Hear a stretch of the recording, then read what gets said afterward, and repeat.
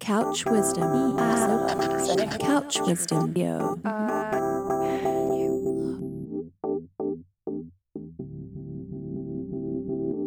Hey, this is Todd Burns from Red Bull Music Academy. Welcome to Couch Wisdom, Red Bull Radio's podcast presenting the best of RBMA's lecture archive.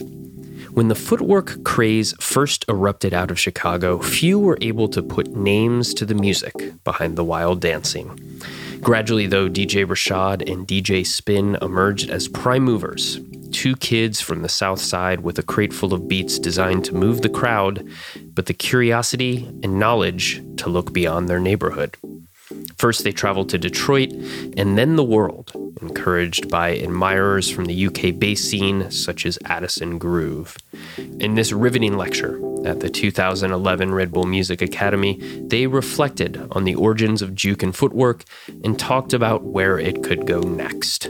Of course, DJ Rashad tragically passed away 3 years later, but it's a fascinating look at a moment when footwork and juke was first gaining widespread acceptance in what two of its biggest artists were thinking at the time. If you want to learn more about the Academy, please stay tuned after the lecture.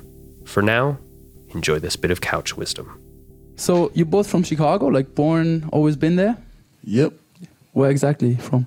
Well, the south suburbs, can't front, can't lie. But, where we live at, I guarantee you, it's like rougher than the city. For real.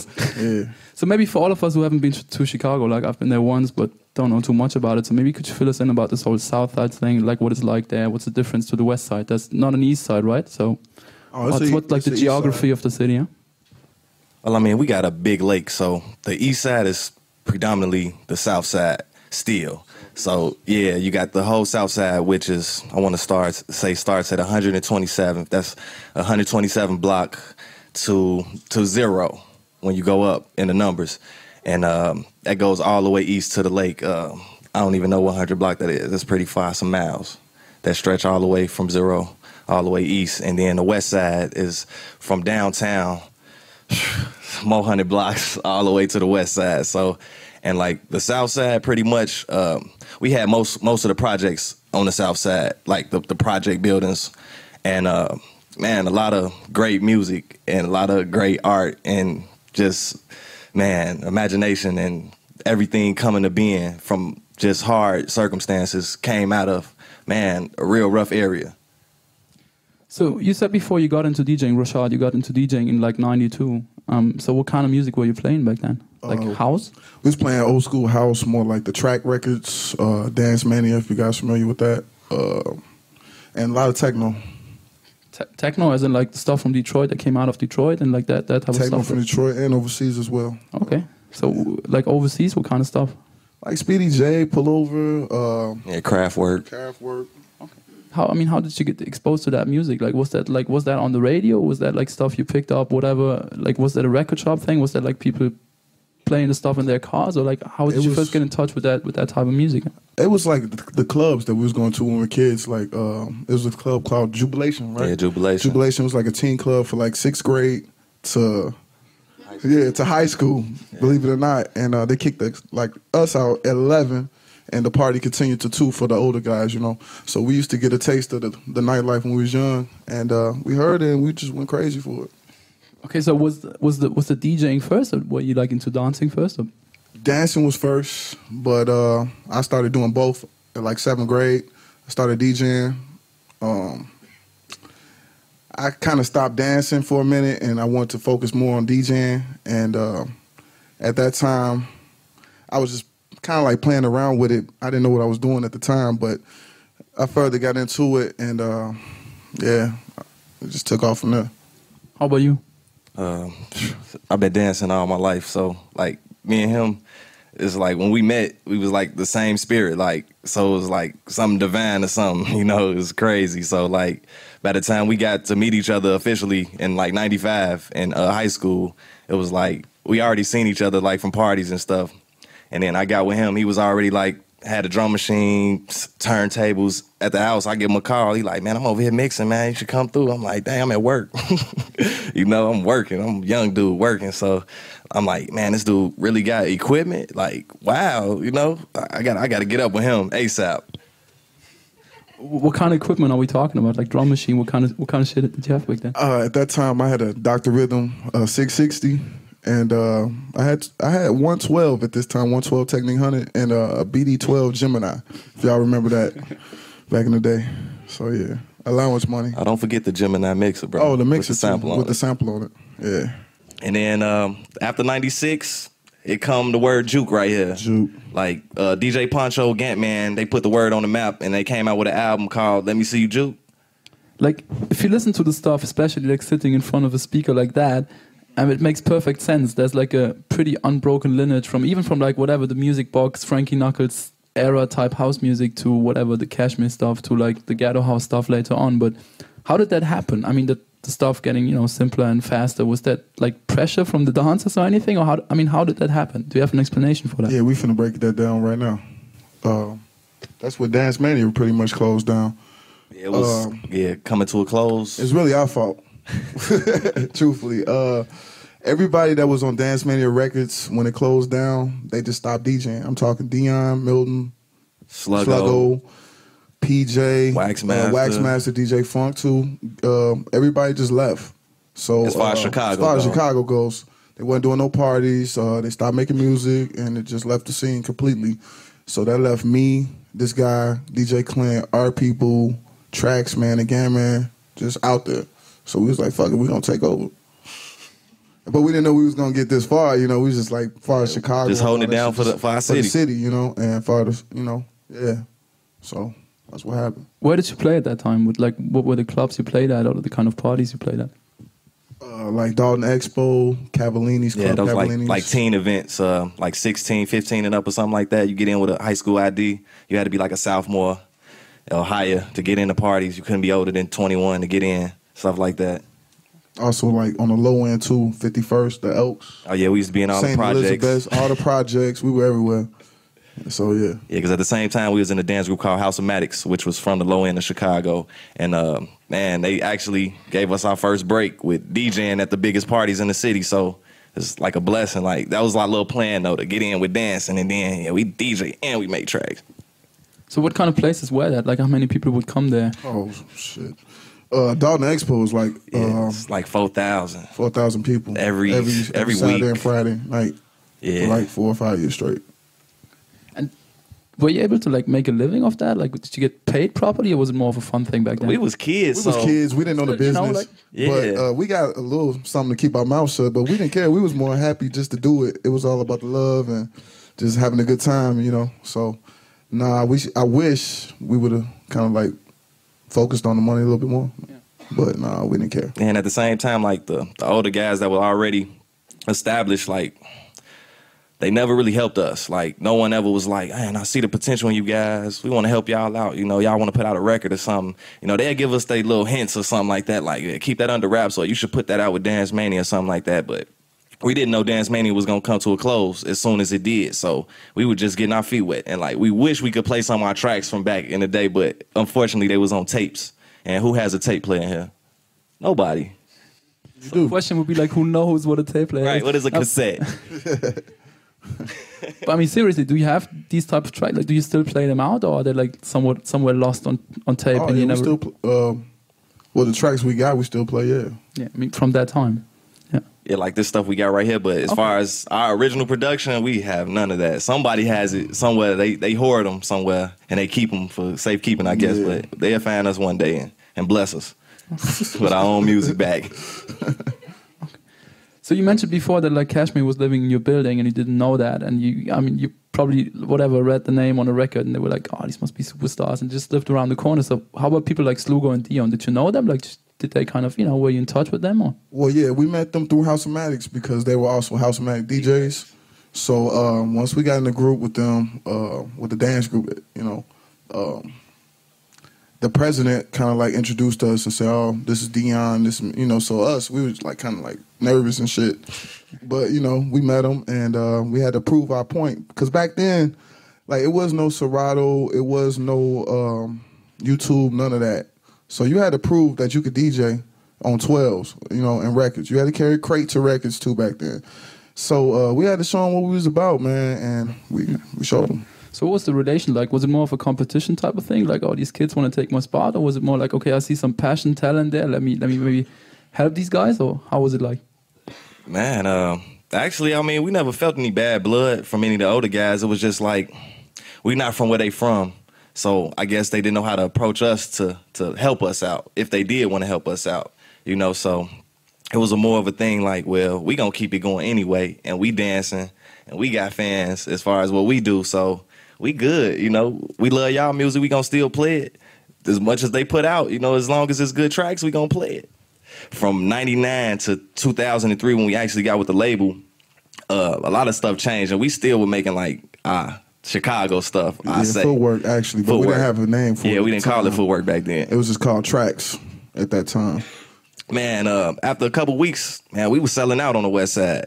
They like, we need some more of that footwork. For real. And we was like, okay, we got more for you. So terminology, you mentioned juke before. How did that come about again? Where did the term came from? It came from just one track, Poncho and Gunman made back in '98. And the word juke, was that popular before that track? Like, did people say that and that's why they put it on the track, or was it the other way around? Like the connection between that sound and that word? It kind of was. Like, I mean, that's just some Chicago slang. I don't think so. I think Poncho and them kicked it off. They was the first one saying it. Well, not the first, but the first one to bring it out, put it like that. Yeah. You know what I'm saying? So, yeah. So with that sound, and especially the stuff that you went on to do, like the footwork stuff, you could tell, of course, you know, it's in the lineage of house music, but the rhythms are different. Of course, not, you know, straightforward to the floor stuff, more twisted. And you mentioned hip-hop before. Was that an influence at that time for you? Like, did you ever listen to any hip-hop? Or? Oh, yeah. I mean, that's been an influence from day one. From day one, yeah, I mean, from day one. Hip-hop and all music that we like. I mean, anything that we put in, like what our parents listened to, or uncles, aunts, whatever we listened to when we were little.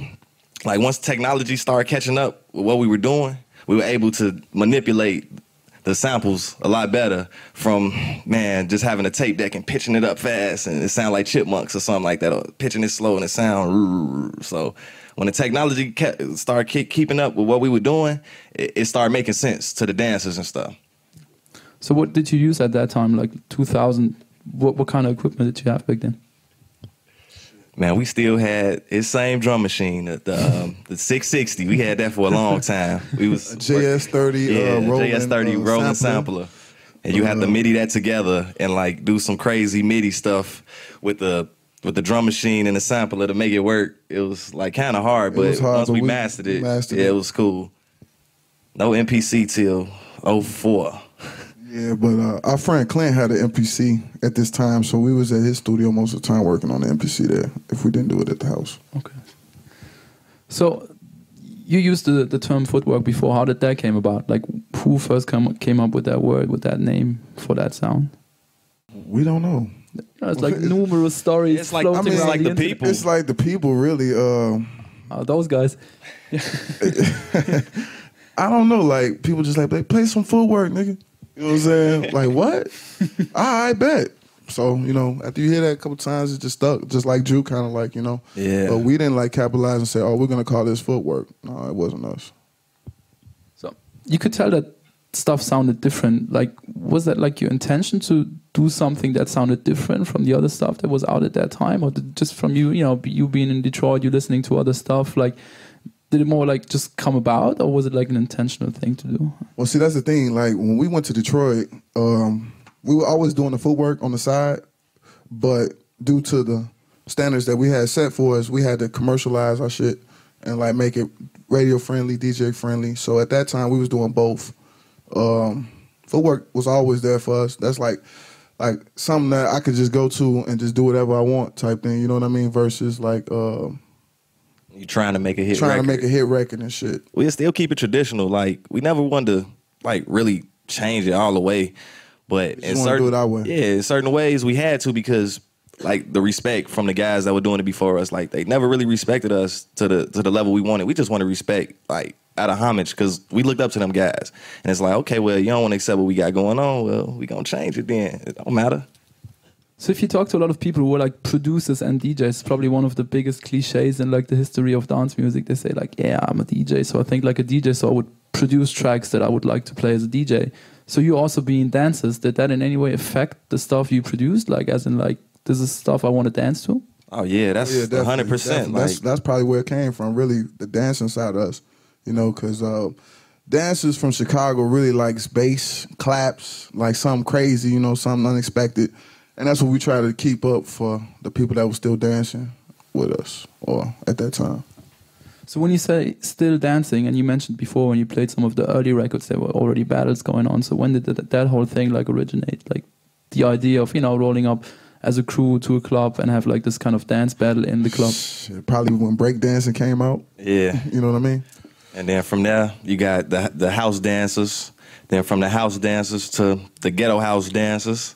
It was like different movements. Like everybody had, like, you know, just the house dance, they just like this, you know, cool, you know. Then you got the ghetto house dance, they'll do a little something different, you know. Then you get the ghetto house, they more with the feet. So in the late 90s, it started getting real complicated when it come to footwork. And then like now it's like, and these kids amazing, like they dancing so fast. But at the same time, we make the music so they can slow down and catch their breath and then come back to going fast. So it's like, it worked out. In terms of house dancers, who were the ones you looked up to? You kind of, you know, people were talking about the big guys on the house dancing. And it's a number one dude from Chicago. His name Ant Brown. Like he the guy really that Taught us, too. Yeah, that almost, I want to say, invented footwork in Chicago as far as modernizing it and making it like with skill and like just going out there and being like, yeah, I ain't gonna mess with him. Yeah, people were scared of him when he came in the club, straight up. People was dancing, hey, see Ant, like, oh shit.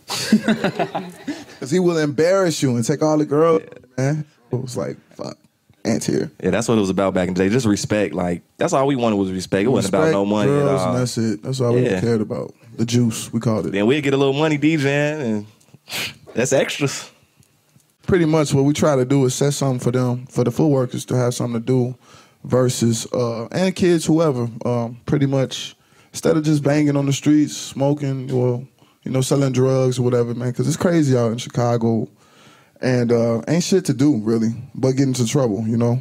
So we felt like maybe we had something for these guys to kind of, you know, express themselves in another way, you know, which was pretty cool. We really didn't get no money out of this. This was all for the kids, so, yeah, it's pretty cool.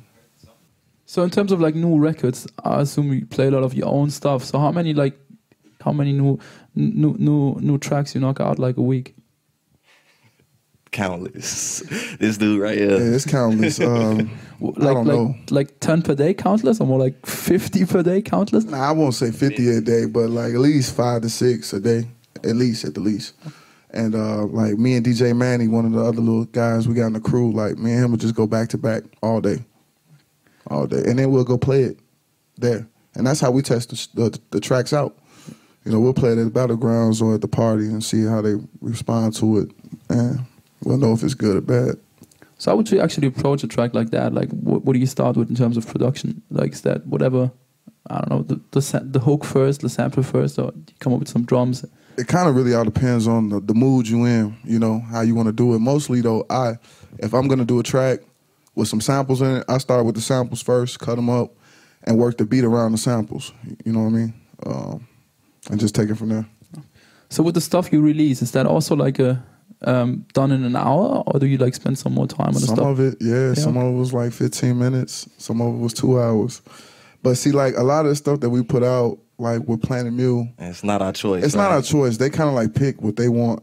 You know what I mean? So the stuff that we did want to put out, like the stuff we worked hard for, you might not hear on Planet Mule, you know.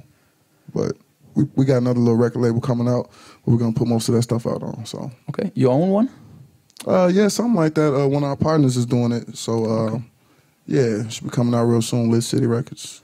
So with that whole Planet Mule thing, I mean, that was kind of, you know, I guess surprising for everybody when that came out. When you first heard that there's this label in all the way, you know, in the UK, paying interest in what you guys are doing and wanted to put up some stuff.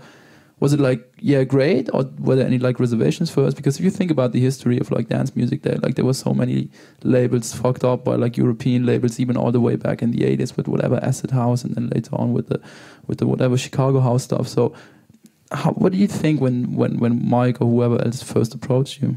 Well, I don't think he approached us first. I think it was like DJ Nate first. Like he put out the DJ. It was Nate, Nate, yeah. Rock, and then me. And Right. pretty much I was blessed and happy that he approached me because I really never heard of Planet Mu until he did approach me. And I did my research like, damn, this is what's up, you know. It felt good, you know, to have another whole side of the world hit me up to put out a record. So it was a good feeling for me. What about you? What's the connection to like Nate and Rock anyway? Like, is that like, do you spend a lot of time with these people? I mean, I assume you know them. Like, is that like one crew? Is that like a completely like, different type of scene? Well, Nate ain't even around. we haven't Nate seen like Nate raps ever. and stuff now. So Ever. like, yeah, like Rock a lot of is these around. guys, like they really don't participate in the scene as we participate in the scene. Like we've been doing this for 15 years, so it's like it's hard to not be mad. Like I'm not mad at anybody that come up doing what we do, but it's a respect issue. Just like how we wanted to earn our respect from the guys before us. I just want to show It's love. not even about the respect. It's like if you there and you part of this movement, you should be at these parties. Like I can't speak for Rock. He has been there a couple of parties, but for the most part, we never seen DJ Nate ever. And we're not hating or none of that. It's just the truth. Like, you know, and, you know, have you ever seen DJ Nate at a footwork event? It wasn't a footwork event. at all. Exactly. Nah, I seen him somewhere. Never. So nobody's mad or nobody's hating, but it's just like if you're going to be a part of the movement and claim the fame, you should be like represented. But I mean, especially with Nate, the music is kind of different anyway. Like it has more of a whatever hip hop type twist anyway, right?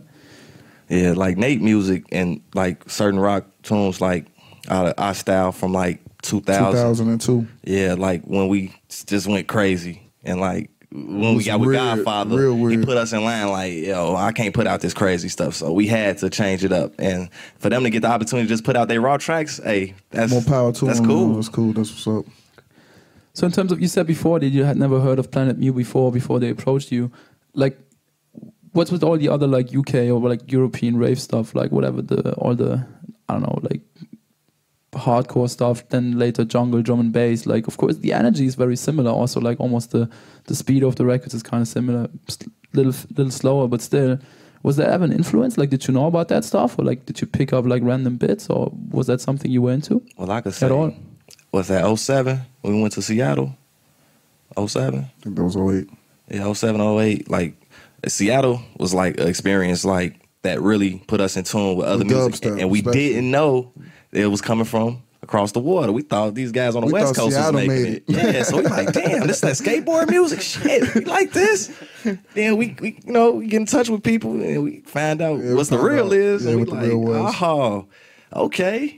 And then we hearing that guys from overseas is like picking up on the style of music that we making, and we like, oh, okay, that's cool. And like the first person I ever heard to openly say it was Addison Groove in the interviews. Like, I listen to Rashad and Spin, and we like, what?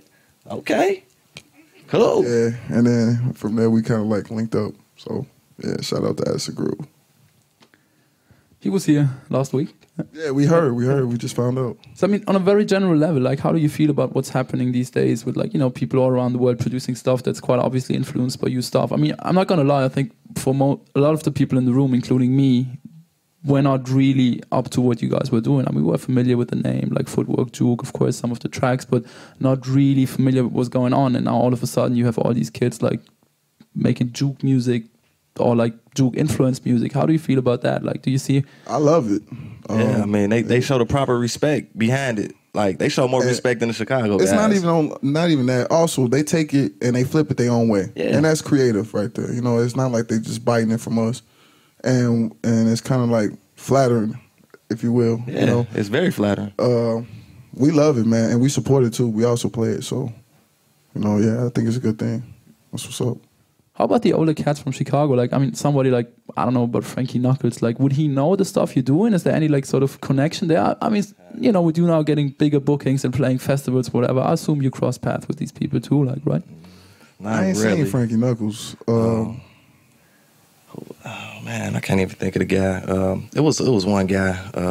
Man, he was an old school cat. He was actually in Chicago and trying to like lock down all the high schools and like representing Juke. But like he from House and like he never played a part in Juke. I can't think of his name right now, bro. He was a big House guy though.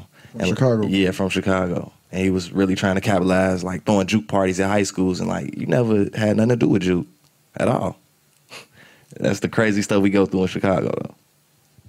Have you ever met like other people around the world to do that kind of stuff? I think there's like a bit of a scene in Paris, and of course like the whole UK approach to it, to kind of added their own UK way of doing bass music and that whole tradition of whatever coming from garage and jungle and all these things. Like, is there any other like for some reason like a scene anywhere else in the world where they really do the stuff like you do it?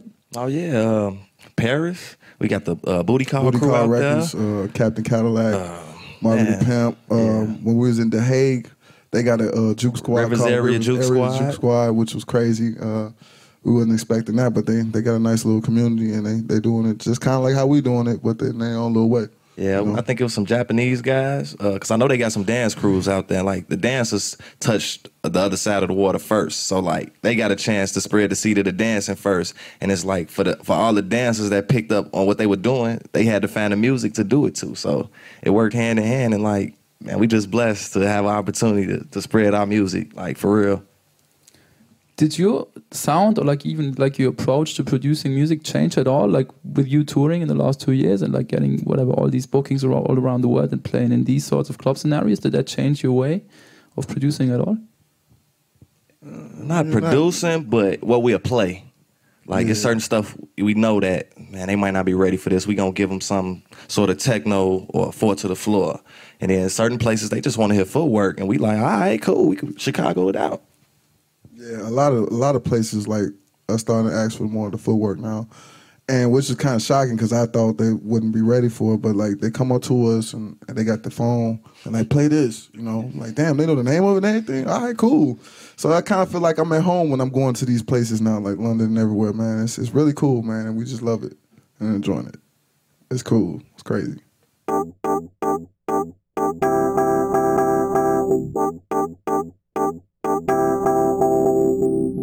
Hey, this is Todd Burns again. Thanks for listening to Couch Wisdom.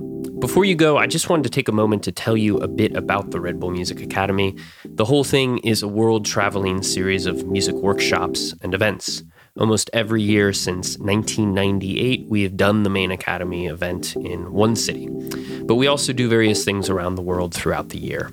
In fact, we may just be doing an event near you pretty soon. If you want to find out more, do check us out at redbullmusicacademy.com. Also, if you liked what you heard on this podcast and you're not already subscribed, please go for it and consider rating us while you're at it. It really does help other people discover the podcast. For now, thanks for listening to Couch Wisdom.